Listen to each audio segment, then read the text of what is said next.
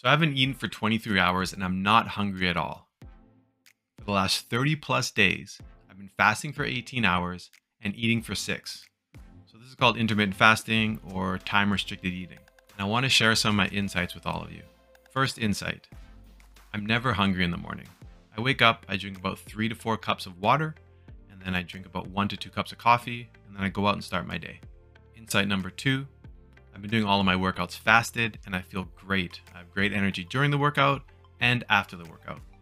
Insight number 3 is that I haven't really lost any weight. So in the first 2 weeks, I did lose about 4 to 5 pounds, but I think that's mostly water weight. I gained it back and I'm pretty much at my standard weight now that I've always been. Insight number 4 is that I've continued to see gains in the gym. So this is great. I wasn't sure if I was going to see a drop off, but when my workouts were going really good and I had great energy, pretty much figured it'd be fine. And, after about 3 weeks, I've seen weight go up, pretty much standard as it would when I was eating, normally. Insight number 5, I still really love food. However, I don't get those hunger pains or extreme cravings, especially for sweets. Once I start eating, I enjoy my meal, but it's just much different relationship with food. I know fasting can sound scary. However, if you are interested, I put together a fasting cheat sheet, and you can check that out, the link in my bio.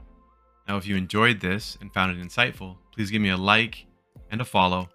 And definitely, if you know someone out there that is interested in fasting or could benefit from it, definitely share this video with them. Oh, also, if you're currently practicing intermittent fasting, please share some of your insights in the comments. All right, thanks for watching.